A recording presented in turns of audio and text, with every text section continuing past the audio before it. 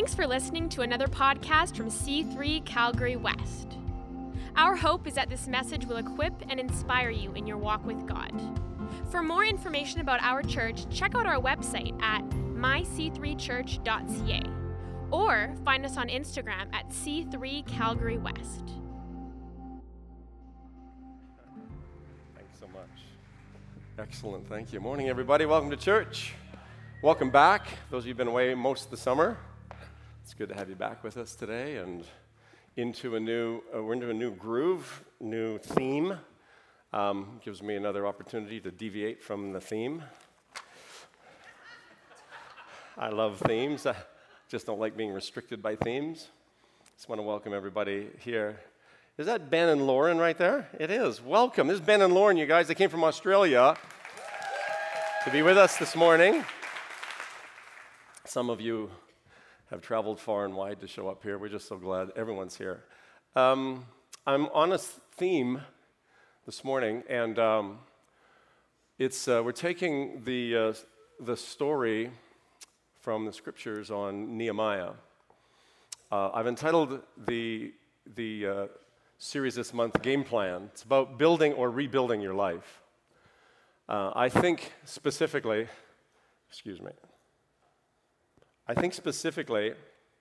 that sound is really important. We've got to keep the sound clear and clean. I think that this is a picture of not just building walls, but about building a life. And in many ways, it's rebuilding a life. Last week, I gave a bunch of history about where this narrative fits in the whole story of the history of Israel. And I want to continue with that this morning and take us to chapter 2. Before I do, I just want to do a little bit of review. The name Nehemiah means comforter. Interesting, huh? Because the Holy Spirit's our comforter. And the primary role was to rebuild the walls and the gates. Isaiah says that our walls will be called salvation, the gates will be called praise. When the Holy Spirit comes into our life, He comes to rebuild and renovate. Specifically, next week we'll talk about walls, the boundaries in our lives that get knocked over, and the gates, access points to our life.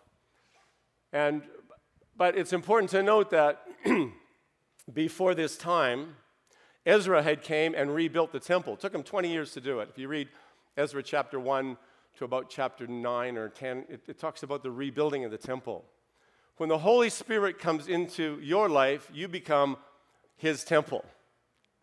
That's who we are. And salvation begins at that point.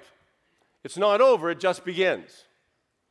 And He begins to renovate our life and restore things that have been broken and knocked down and trampled upon.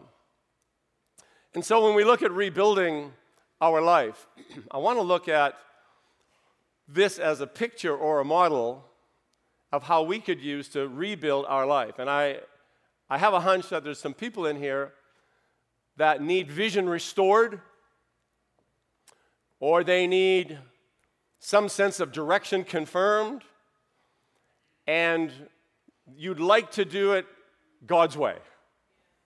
You've tried it your own way, now you want to do it His way. And what would that be like?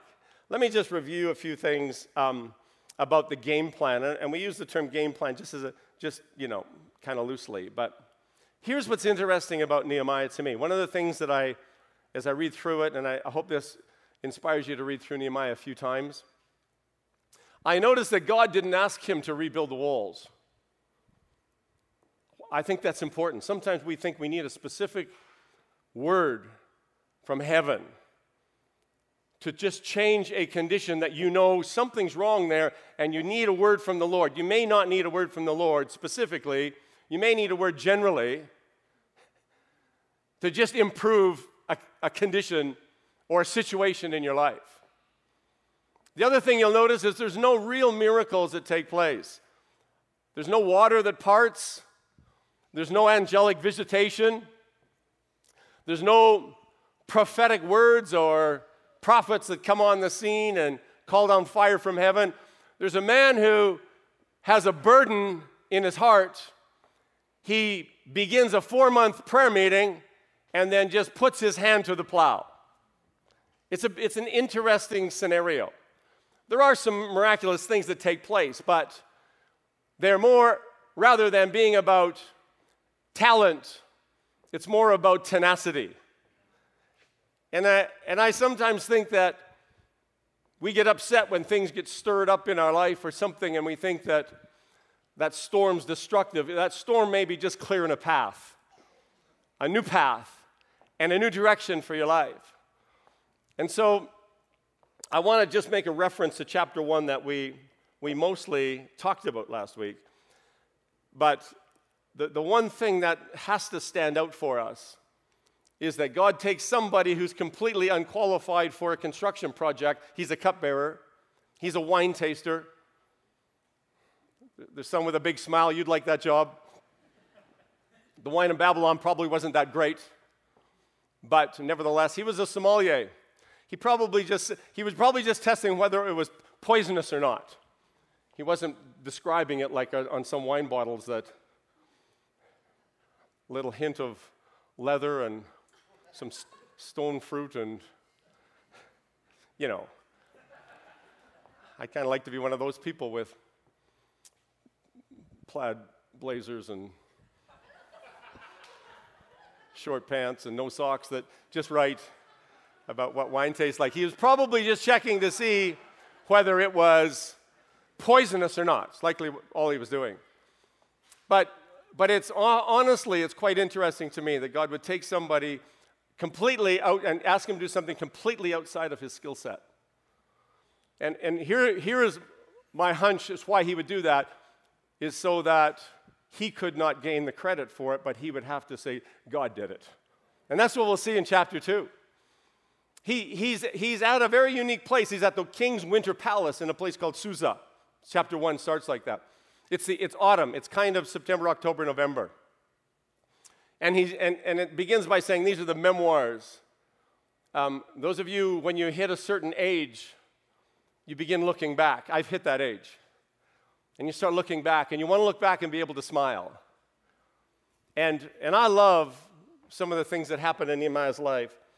But I want to just say this first thing. I didn't share this last week because I was in the fortress at Susa. This is not on, you won't have a screen for this. I was in the fortress of Susa. One of my brothers came to visit me. And I asked them about my brothers. Every one of you has a place. You need to learn to connect to your place, not curse your place. You've been placed in a certain place for a specific reason and a specific purpose. And you may not get a promotion until you learn to bless your place. He was at a place. You would say, well, Lord, if I was just only at another place, then I'd have all this opportunity. No. You're in a place. Learn to be okay where you're placed. Be happy with your place. Oh, I wished I would have been born 100 years earlier or something. Yeah, just settle down. You're in a place. Many times we don't get to pick our place. I'm really thankful I'm Canadian. I'm so thankful I'm Canadian. It's just a place. But because of this place, I have incredible opportunity. And in your place, everyone has a place. You need to learn to bless your place and connect your place and be okay with your place and not curse your place. He was in Susa, and it's the wintertime. And I love how he prayed. I think you'll learn a lot about people when you listen to them pray. I have done this in the past. I won't do it again, of course. But if you ask people for a prayer request, on a scale of 1 to 10, just give it a gauge. Because most people, the biggest thing they pray about is a parking spot. I love when I hear people pray stuff that is so big, it's just dang near impossible. The way that he prayed, there's 12 prayers in Nehemiah. This first prayer is kind of like it's very much like the disciples' prayer. And there's lots of things that are striking about it. He reminds God of his covenant, that he's a covenant-keeping God. He's made a promise. He's going to fulfill the promise. I think that's okay to rehearse promises in prayer. I think that's fine. But I think the most profound point is the pronoun he uses. And I hope we learn this early in our intercession life is that we don't pray about them, we pray about we. We need to learn to identify with the people we're interceding for. And he used this phrase over and over again. He said, I confess that we have sinned. Well, had he sinned yet? But he identified with their sin. Honestly, this is a big step in empathizing with others, is learning to identify with where they're at. All you parents kind of know that we're a little bit protective of our children, and we pray for us, but when you invite a son-in-law or a daughter-in-law into your life, it's now we. You need to expand your heart to be able to include them. And you don't like go after those son-in-laws or daughter-in-laws. Say, Lord, we have sinned. And we have fallen short. And we need your grace. We need to learn to pray we prayers. The disciples' prayer was, our Father, forgive us. And learning to intercede like Nehemiah did is a great thing for us. Read through those, read the prayers. He has lots of what I would call just little 911 prayers, little emergency prayers, but it's because he was able to do those because he had spent 4 to 5 months in fasting and prayer before that time. And he already had the mind of the Lord and the will of the Lord and the conviction of the Lord. And this is such a beautiful thing that we see at the end of his prayer, chapter 1, praying about grant us success. It says, early the following spring, so this is now April or May, and the intercession began in probably November. And so he had about a 5-month prayer meeting. So he didn't start his vision with a vision, he started his vision with a burden. I think that's one of the greatest clues to figuring out what God's called us to do, is what are those things that cause you to weep? And may I even say this, is I think we've been, our cheeks have been dry a little bit too long. I don't know if we feel with our city enough or our nation enough. I'm not sure that we actually can connect with those who are separated and far from God or on the edge of depression or discouragement. I'm not sure. I know I'm not. I feel isolated many times. But once I begin to seek the Lord on behalf of us, it actually changes that scenario somewhat. It's interesting to me that he says, early the following spring, during the 20th year of King Artaxerxes' reign, I was serving the king his wine. We will find our permission, because it's after we connect with passion, we need to get permission. I think we find our permission in the context of serving. He was serving the king. We could use this metaphorically, like this is like serving King Jesus. And he said, I was serving. I'd never appeared sad in his presence before this time. It was against the law to appear unhappy in the king's presence. He couldn't keep it quiet any longer, I assume. The figuring out this thing that needed to take place, he began to stir him up. What are the things that stir you up?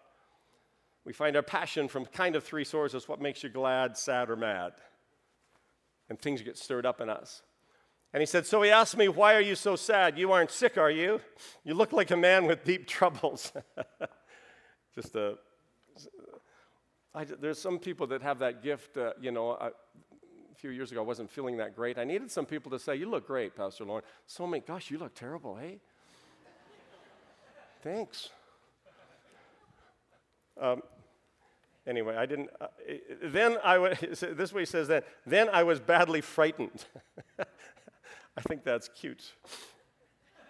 But I replied, long live the king. He's kind of saving his butt because he knows that his life is on the line because he's not meant to appear sad. And so the first thing comes out of his mouth. He probably said this lots, It's kind of like a Hail Mary, I think. Long live the king. Why shouldn't I be sad? Okay, so here's what happens eventually when God places a conviction or a burden on your heart. Eventually it turns into a vocabulary. And now he's giving the elevator speech to King Artaxerxes. The city that my ancestors are buried in is in ruins, and the gates have been burned down. The king says, well, how can I help? The NIV says, what do you want? With a prayer to the God of heaven, I replied. So he didn't have long to pray, right? This is one of those 911 prayers. He's actually praying as he's talking. I do that constantly. If it please your majesty, and if you're pleased with me, your servant, then send me to Judah to rebuild the city where my ancestors are buried. And the king, with the queen sitting beside him, said, how long will you be gone, and when will you return? So the king agreed, and I set a date for my departure. I also said to the king, he's getting pretty confident. I also said, if it please your majesty, give me letters of the governors of the province west of the Euphrates, instructing them to let me travel safely through their territories on my way to Judah. And please send a letter to Asaph, the manager of the king's force, instructing him to give me some timber. I'll need it to, he's already got this plan in place. I needed to make beams for the gates of the temple, for the city walls, and for a house for myself. And the king granted these requests because the gracious hand of the Lord was upon me. Wow, I love that. Favor always follows faith. Doesn't just show up out of nowhere. Requires people stepping out in faith. When I came to the governors of the province west of the Euphrates, I delivered the king's letters to them. And the king, I should add, sent along army officers and horsemen to protect me. That is favor. But when Sanballat the Horonite and Tobiah the Ammonite official heard of my arrival, they were very angry, and someone had come who was interested in helping Israel. I'll just stop there and make some comments on this. Every great vision has opposition. Whatever. The interesting thing, when you look at the history of Nehemiah, the walls have been down for 140 years. Arguably every Jew knew that the walls were down. What if God's calling you to solve an old problem? A situation that's existed for a long time. What if he's asking you to change a social condition? And you may have this lazy theology that goes, well, if God wanted it done, he'd do it himself. Get over that. God needs men and women who will respond in faith to what needs to be done on the earth. The psalmist said, your word, O Lord, is forever settled in heaven. That's not an issue. Who settles it on the earth? It's you and I. We are the ones, we're living epistles. It's you and I that walk out the will of the Lord and the word of the Lord on the earth. So this is not a new problem. He arguably knew about this for a long time. It's not been a new thing for him. But in an ordinary day, in an ordinary moment, something touched a chord deep within him. Enough is enough. Something needs to be done. This is, I hope, what the Holy Spirit is doing in your life right now. He's bringing up things where something needs to be done. And it'll move you to a time and a season of prayer, not an afternoon. That's not enough time to change a heart. It's not enough time to create favor like this, where as soon as you step out, things just start and they don't always happen by the way, and they don't have a sound like that. God confirms his word. There's a number of things that kill vision. I'm going to replace the word vision with passion in a minute. We all know that without vision, people perish. And maybe if you feel like you're perishing or not going anyplace, God does want to download a vision to you. Lots of other things will keep visions that will cause a vision to perish. One of those things is permission. The other thing that causes visions to perish is people. You're going to require, to fulfill the vision God's called you to, he's going to need to connect you to some specific people. Whenever the Lord wants to get you someplace or bless you or direct you, he puts a person in your path. And when you disconnect from your people, you disconnect from your permission. So we need to be okay with our place, and it's so important that you're at the place that God's called you to be, and it's so important that you're connected to the people he's called you to be with, because they'll either affirm and confirm your vision or not.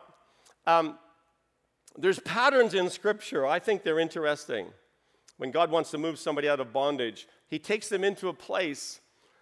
We see that the Israelites took them into a place of wandering. In the wilderness, like Jesus, you'll face those 3 temptations as well. But it's important that in the wilderness that you commit yourself to times of prayer. Because prayer is not just changing situations, it's primarily changing you. So he takes you out of some place. When he's taking you out of some place, he puts you into a place of preparation and development. And that's where you and I have to be faithful in prayer. The difference between my vision and God's vision is who gets the glory at the end. The God-shaped vision actually is much bigger than you can accomplish on your own. You're going to need some people. You're going to need other people. And I think that in this case, we need to connect to permission. Prayer reconnects us with God. Prayer reverses the curse. What happened at the fall, something took place at the fall that we need to be aware of, and that is that when the fall happened, it had a relational impact. And so you and I have to reclaim that, and we reclaim that through prayer. We reconnect with God. We reconnect, and we begin to reverse the effects of the fall when once again, we're talking. We're on good talking terms with the Lord. And we begin to talk with him on a regular basis. Prayer uncovers idols in our hearts and obstacles ahead. It enlarges our heart, and it hones our conviction. Vision rarely comes with instruction. It comes with passion. From here on, I'm going to use the word passion instead of vision. And I'll define that in a minute. It comes with passion. What do you care deeply about? The place for you and I to gather our passion from is Jesus. What you're passionate about, here's what I have found, is we become passionate about the things that we love. Passion connects with love somehow. Passion obviously requires sacrifice. It's mistaken by some. Because what looks normal to you, what you would do out of love, and love in many ways is this insane thing that blinds you to other things and connects you to the thing that you love. We're passionate about the things that we love. I really love that he cared about this condition. He has some fire in his bones. Somebody said, if you want to ignite the fire within you, you look at the fire in the eyes of Jesus. He has fire in his eyes. There's some things that Jesus is passionate about. I hope that we're passionate about those same things. What is those things that stir you? You identify 5 different passions. You need to connect with your passion. Passion moves us along. Can you identify some things? Can you even name certain platforms of passion? We get involved in things and they create platforms for us to release our passion. Some of these people that love music, it's a platform for their passion. Some people that love the word, the pulpit is a platform for that passion. Some people that love production. Some people that love the unsaved and the unhealed, and that's a passion. You're connecting to things that you love. And that's a clue to the thing problem that God has called you to heal, and a problem that he's called you to solve. Where will you be in 10 years? If you arrive at a certain place on purpose, that means you had vision and you had passion. I'm interested in how marketing works. Our culture confronts us and tells us consistently that we're not enough. Have you noticed this? I've decided that anything that's advertised I don't need. If you need it, you'll just go get it. But what happens in marketing is they tell you you're not enough. You need a different pair of jeans. If they're not short enough, or I still have a pair of bell bottoms at home. They tell you and then if they're not, the bottoms are the wrong size, well then they need to be ripped, and if they need to be ripped a little, they need to be ripped a lot, and you're not okay unless you are up with the latest fashion. I don't know if anybody has found that. I'm watching about the new cars. There's cars on TV now they're advertising the new cars and all the stuff they can do. I still have to drive mine myself. It's old. I even have a CD player. I don't have an 8-track, but I even have a CD player in mine. But what they'll do is, here's what happens. Here's what the marketers will do. They create a culture of discontent. Contentment is a form of wealth. You know that. Learning to be happy with what you have, rather than unhappy with what you don't have. And that's what it does. It creates this culture. You're not good enough until you have one of these or one of those. And here's what happens as we run the vision or the passion through the filter of what's in it for me.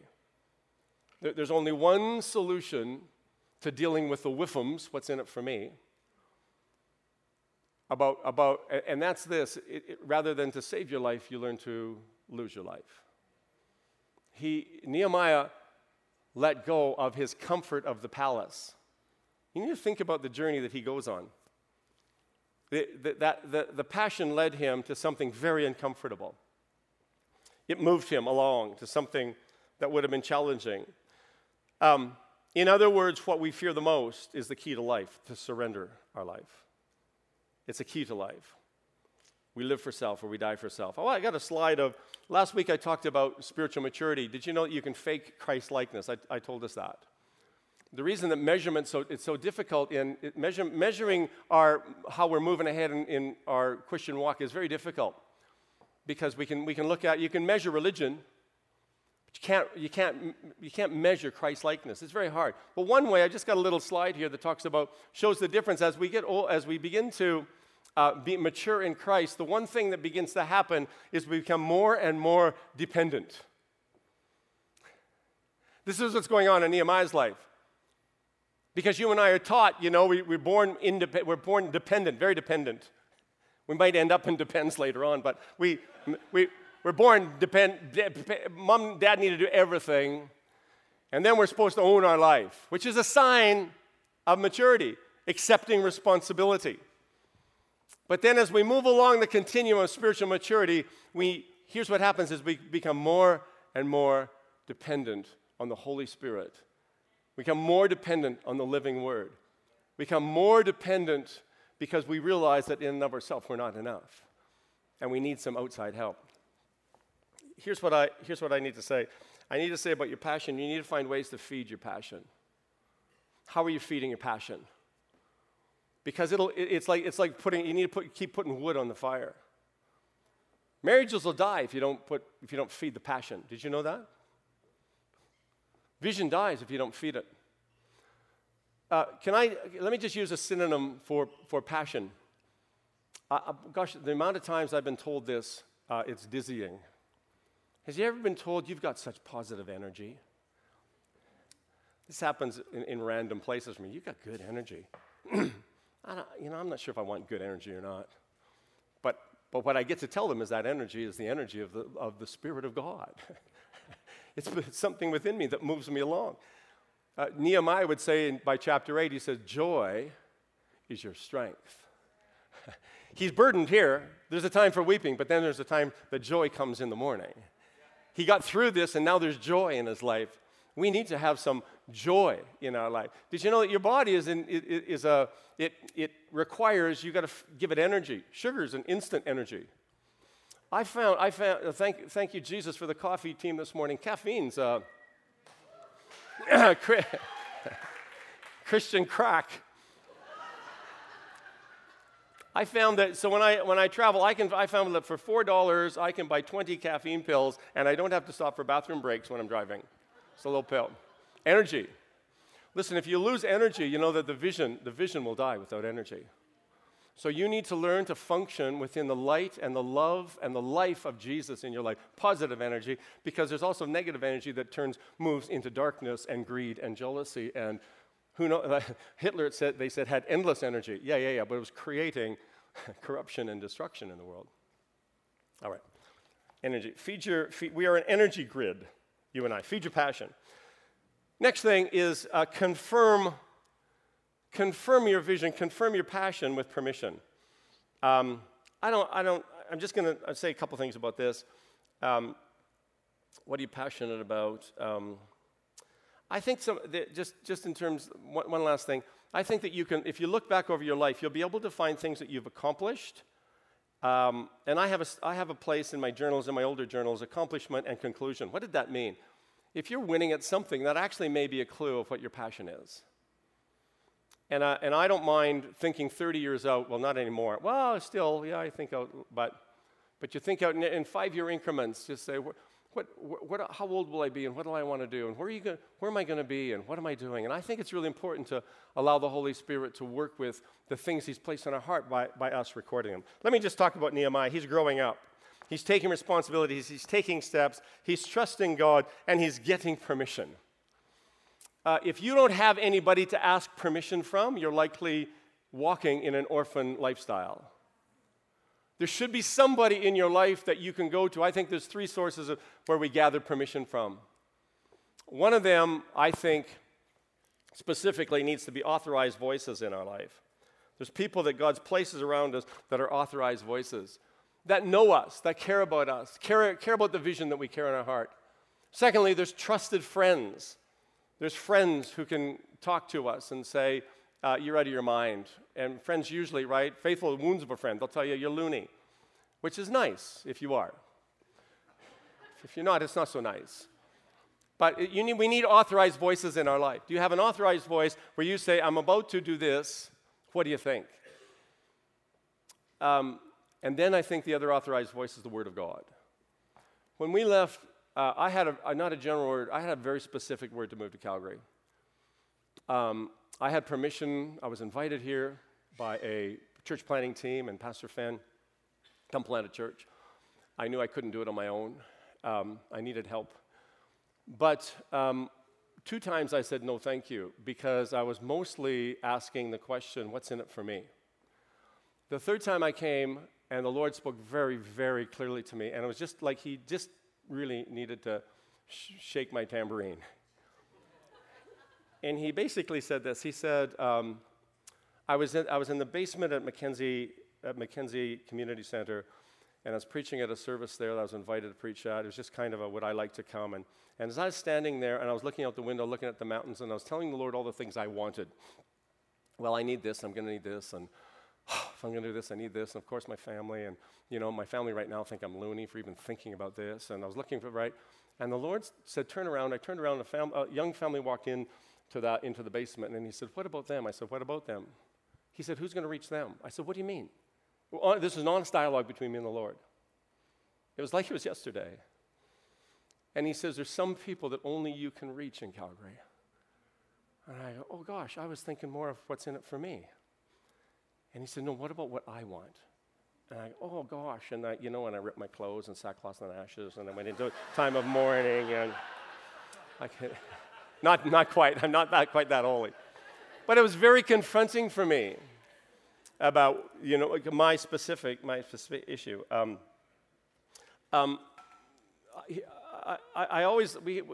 like walking because people that walk are happy. People that run are never happy.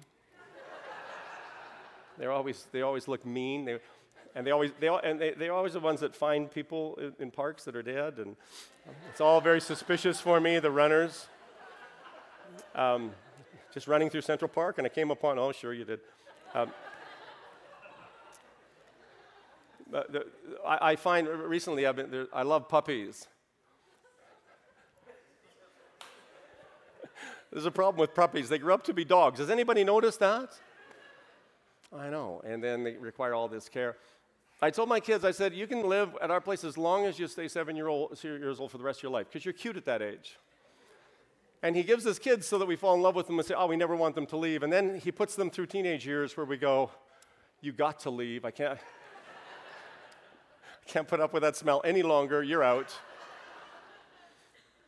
There's a point where we need to grow up. He has rehearsed this speech. Let me come back to my text. He's rehearsed it over and over and over and over again. I expect that he had 1,000 times knew exactly through times of this season, 5-month season of prayer. Here's what I'm going to need, because the king asked 2 questions, and I think they're great. And he asked him this. He said he had the big ask. He said, I'm going to need this. You need to give me something. And secondly, I need you to send me. It's really interesting things. But he would have rehearsed it, I think, 1,000 times of what he's going to say, because he's really scared here. Long live the king. I'm badly frightened. Long live the king. But why shouldn't I be sad? And he begins to unburden his heart. The vision that you place in your heart needs to at some point turn into vocabulary. And I try to root my vocabulary as best I can understand and articulate the promises of God for my life. And it just needs to resonate with that passion. It needs to resonate with the destination. Because what will happen is that your vision and your passion will get contested, and you need to have a reason to hold on to the truth and hold on to the word. And so he's asked, what's going on? If someone asks you, what's happening in your heart right now? And maybe you don't have that vision. I'm going to pray for people's vision this morning. I'm going to pray for people who only know they're so far and they need to go the rest of the distance and they don't have vision to go any further. It feels like a dark night. It says in the next chapter, we'll look at this next week, he said, I went out at night. Usually it's at night, in those dark seasons, that the Lord begins to remind us and turn us. I want to pray for you this morning. All right, so there's a time where there was likely a pause when he asked them, so what do you want, or what do you need, or how can I help you? That's in verse 4. What is it that I can ask for? And I really think it's important when we're thinking about vision and passion and in our life that we actually have laid out a list of things. Here's what needs to happen. The Lord, I found, he is, once you get the what, you should never really stress about the how, because he probably want to do it a different way than you anyway. And I've also found that when I think he's given me a vision and I begin to walk it out, it's actually bigger and better than I ever would have thought myself anyway. He doesn't want to give you just a marriage. He wants to give you a happily ever after marriage. Doesn't want to give you just a business. He wants to bless your business so it can bless others. He doesn't want to give you just a church. He wants to fill that church and then multiply that church for more churches. He needs to take what he wants, but he wants us to be able to say, and this is one day on my deck, I said, Lord, what is it you want? He said, no, what do you want? Because you need to take responsibility for your vision. What's that in your heart? All right, and lastly, he connects us to people. We don't arrive at our future, we create our future. I find that growing old is very easy. Growing up is very difficult. I think I'm going to leave these other 2 points for another time. I don't think they're that important. But I'll probably just close with this. Does anybody care? Does anybody care? I found Saturday afternoon as I was going about my chores that I said, Lord, I'm not sure if I care enough for the people in Calgary. Just perfectly honest. I care to see this church grow. I think I care about you, but what about the people that aren't here yet?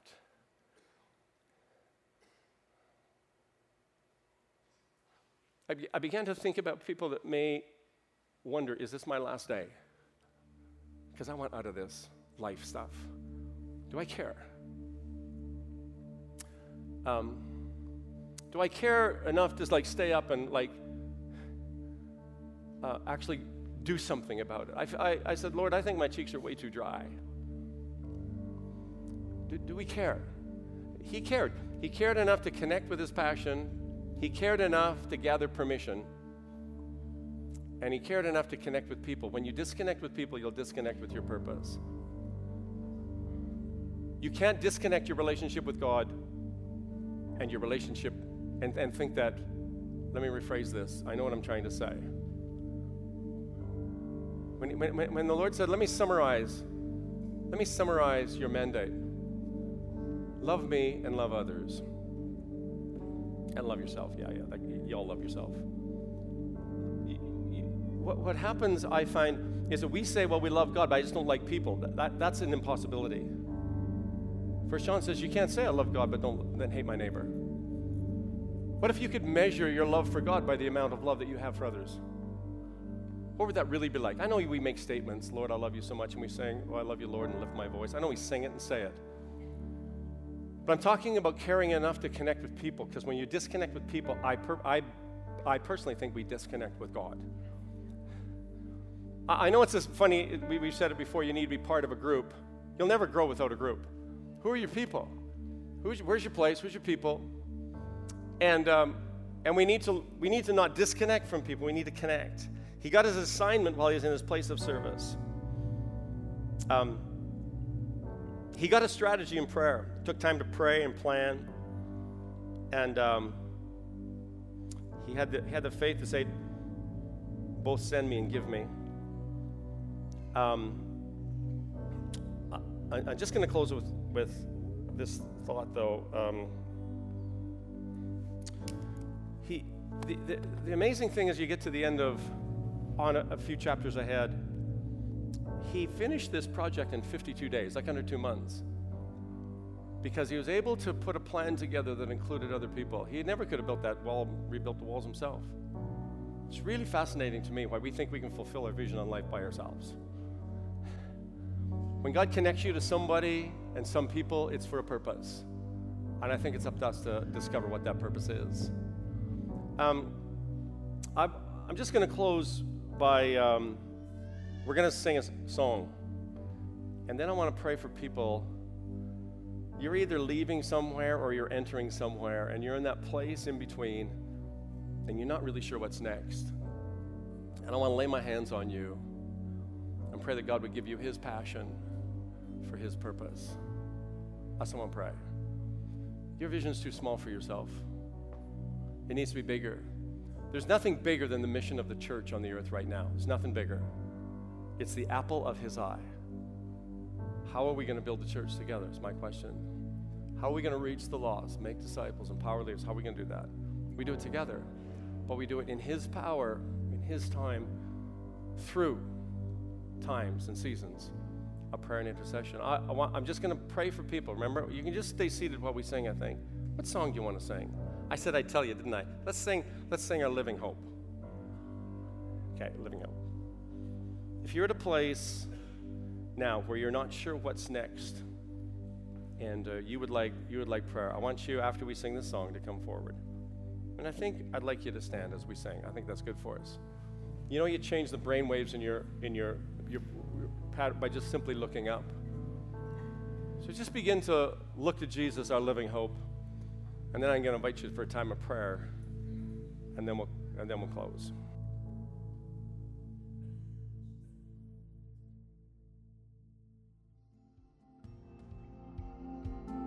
Thanks for listening. Be sure to subscribe to our podcast and check out our website at myc3church.ca. See you next week.